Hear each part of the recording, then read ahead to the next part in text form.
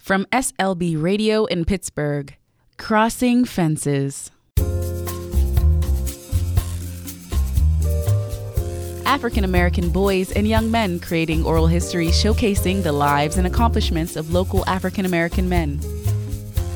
We was raised by the whole community back in the late 60s, early 70s. This is where I was born and raised. This is where I've been at since the beginning. I never left. My dad used to take me to work with him. He used to work at a pizza spot. Life is the greatest teacher. You will find out. The choices you make will be what you better make the right one. From anesthesiologists to barbershop owners, entrepreneurs to engineers, and coaches to deacons, over 170 men have been interviewed. Today, let's hear from Reverend Michael Murray, age 58 at the time of this interview. I can tell you I'm married, and I've been married for 15 years.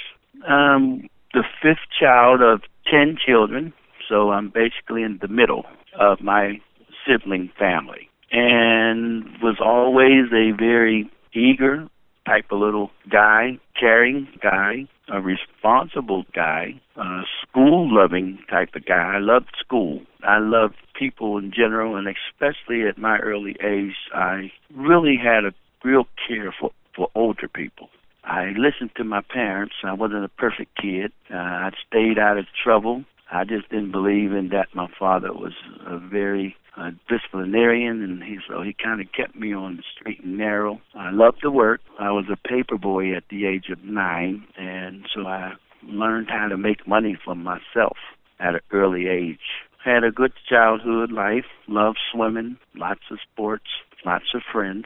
My parents were church-related people. They believed in serving God, so they brought me up doing the same. So I attended Sunday school. I was doing that at a very early age, 8, 9 years old, and I continued doing that for years, having to finally beginning to get my own personal interest in who God is. What does it mean for God to say that He loves me, and what does it mean that I'm supposed to treat my neighbor as myself? Those type of topics is what basically kept my interest in doing that. As I continue getting older and continue living in that framework of lifestyle as it relates to pursuing God, things got very, very serious, and I wanted to know on a more serious level those things that I mentioned, and all of a sudden, the more that happened, the more I found myself getting answers, and then the more I found myself realizing what does it mean to have a relationship. I never pursued the calling of pastoring, but if giving you that portion of history, it seems like I was headed that way and didn't even know it. I'm employed by the Pittsburgh Water and Sewer Authority. That's the company I work for. I have 35 years service. I was hired as a laborer. From labor, I went to pipeline repair specialist. The church I pastor is in McKees Rocks. What I'm responsible to do in some areas as repair, I'm responsible in the clerical area. People's lives are broken. They need repair. When it comes to servicing, as I said, in servicing water to buildings, establishments, I am in the service department as the clergy. It's my responsibility to help serve people in their area of need. And when it comes to purity, I am responsible, as God's given me this opportunity, to help people realize that the pure lifestyle we live, which we use the word moral, the more moral lifestyle we live, the better it will be for them. Then I have 20 years of youth sports. I have 10 years of teaching organized baseball for Little League age groups.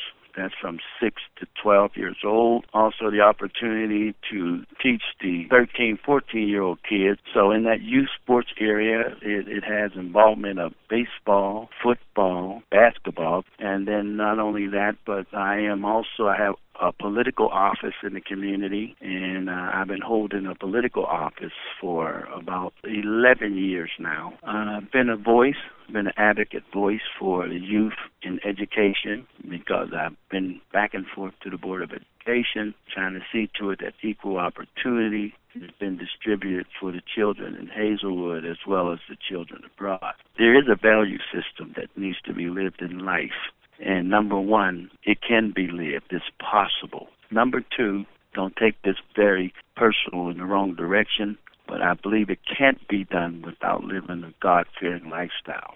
If you and him and any friends you know, by living it yourself, will share and live those principles of law, you'll be as successful as I am, if not better. Thank you. I appreciate it, because if I have nobody to share it with, then what good is it if it's only kept to me? This oral history was collected by youth interviewers Ezriel Higgins and Floyd Nichols.